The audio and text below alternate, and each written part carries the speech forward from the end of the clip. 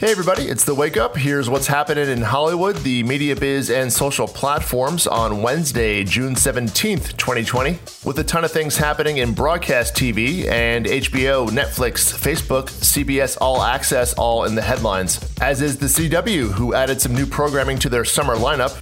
Does it have the term gently used on it? Okay, moving on. All brought to you by my favorite non-alcoholic beer, Athletic Brewing. And Hulu put out the trailer for the Andy Samberg, Kristen Milotti Sundance hit Palm Springs, which kind of seems like a Groundhog Day meets a wedding rom-com where the guy and the girl are now both stuck living the same day. The second you fall asleep, it all just goes back to the start. I drove all the way back home to Austin, and I still woke up here. One time I smoked a bunch of crystal and made it all the way to Equatorial Guinea. It was a huge waste of time. That one drops on Hulu July 10th, and the link to the full trailer is in the show notes. And now over to Hollywood.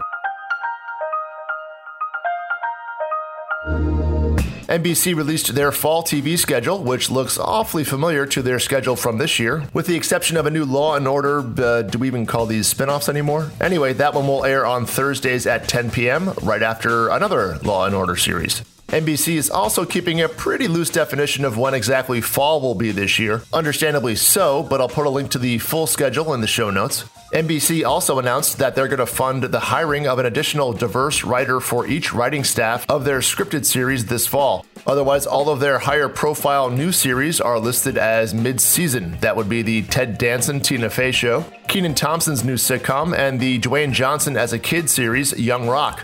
Oh, speaking of rocks, 30 Rock is back. Well, for one night, but it will be an hour and ad-free, but it also sounds like it's tied into NBC's upfront presentation. Okay, this headline could use a Xanax. It'll be a completely remotely shot one-hour show that also weaves in the shows and talent from NBC's upcoming fall season and will also feature all of your favorite 30 Rock characters. Okay, this will work. You can catch that July 16th at 8 p.m. on NBC and NBCU cable networks like Bravo and USA if you'd prefer to watch it there for some reason. Oh, and Gwen Stefani is returning to The Voice next season. Sorry, Nick Jonas. Over at ABC, Jimmy Kimmel will host this year's Emmys, which are still set for September 20th, according to the trades. Although even Kimmel says he has no idea what the show is actually going to be, and he's an exec producer on the show. Also, another bit of unsurprising award show news. The Independent Spirit Awards has moved to April and will take place on the 24th, the day before the Oscars, as usual. And not to be outdone, CBS also made headlines as the Viacom-CBS CEO Bob Bakish finally outlined some more details for the big expansion of CBS All Access, which will launch sometime next year and likely under a new name. Okay, maybe not that many details here today. According to The Hollywood Reporter, Bakish appeared virtually at the Credit Suisse conference and said 15,000 hours of TV and movie programming will be added from the Paramount and Viacom vaults, as well as programming from pretty much all of the Viacom cable networks. You'll also be able to stream both live PGA golf and CBS NFL games on the service. CBS is currently the only network that has NFL streaming rights in their deal, by the way, but still quite a few more details to come, like a name, a price, and a release date. Former HBO programming chief Carolyn Strauss is leaving her production deal at HBO to join Sister. That's the production outfit headed up by Stacey Snider, Elizabeth Murdoch, and Jane Featherstone. Deadline reports that Strauss will exec produce TV projects for Sister, although she will continue to shepherd projects she had going at HBO, so she'll still get to keep her key card. Although I guess those things are pretty useless these days. Strauss previously teamed up with Featherstone to produce HBO's Chernobyl. One other quick HBO note, they picked up the filmed version of David Byrne's recent Broadway show, American Utopia. That was directed by Spike Lee, according to The Hollywood Reporter, although no release date was given. Brian Grazer and Ron Howard have made a, quote, substantial investment in documentarian Alex Gibney's production outfit, Jigsaw, according to Deadline. The idea is to elevate and expand Imagine's documentary group output, the co-head of which is another former HBOer, Sarah Bernstein. Apparently one of Jigsaw's co-owners fell into receivership, which is really one of the worst places to have a fall, putting Jigsaw in need of some new financing. And finally, yet another departure at WME. Partner and agent Hanley Baxter has departed for UTA. He'll be bringing over most of his clients, including the Fanning sisters and Blind Spot star Jamie Alexander, according to Deadline, who apparently had a really busy day yesterday. Next up, the media biz and social platforms.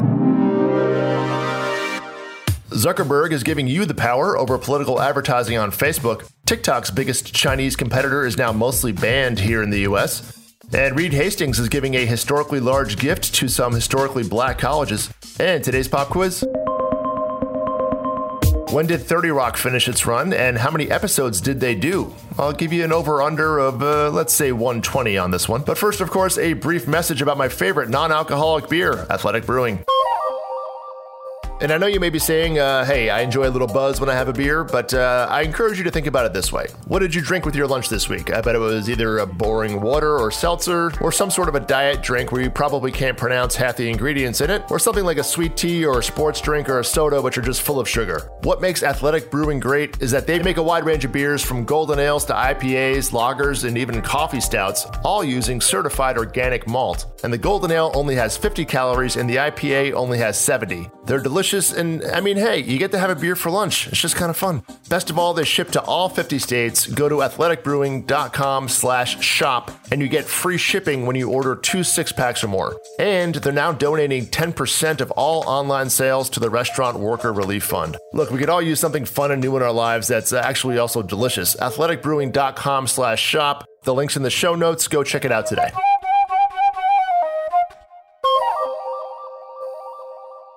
And now the answer to today's pop quiz. 30 Rock finished up between Obama's first and second term as president. Is it scary how long ago that feels? The finale aired on January 31st, 2013, and was the show's 138th episode. So congrats to the folks who took the over. And now over to the media biz and social platforms. Facebook is introducing a feature in your settings where you can turn off seeing ads from politicians. The same goes for Instagram, though Facebook will still remind you to vote in December. December? You know, I think they still might have a disinformation problem. This was all part of a piece Zuckerberg published in USA Today because Facebook is nothing if not dedicated to the survival of the news journalism industry.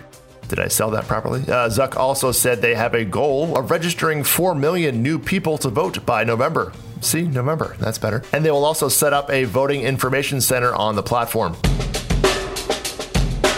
The ZYNN app has now been removed from both Google Play and Apple's App Store, according to The Verge. ZYNN is TikTok's competitor, or what do you call an app that just takes content from your app and adds it to theirs? No, not Instagram stories. Anyway, the China-based ZYNN app has an interface that's strikingly similar to TikTok and would repost content from TikTok creators on their platform and even set up a mimicked account from creators that the creators themselves had nothing to do with. That's according to Wired. ZYNN also just straight up paid some users to watch videos and invite friends. So I guess Ponzi scheme doesn't translate very well to Mandarin. The UK's biggest movie theater chain, Cineworld, has set a July 10th reopening date for their movie theaters in the UK and for their Regal theater chain here in the US. Regal is this country's second largest movie theater chain. And yes, the vast majority of US movie theaters are owned by Chinese and British companies. And we'll finish off here with Netflix CEO Reed Hastings, who announced on CBS this morning that he's giving $120 million to Morehouse and Spelman colleges and the United Negro College Fund, the largest gift ever to those entities, which will be split among the three.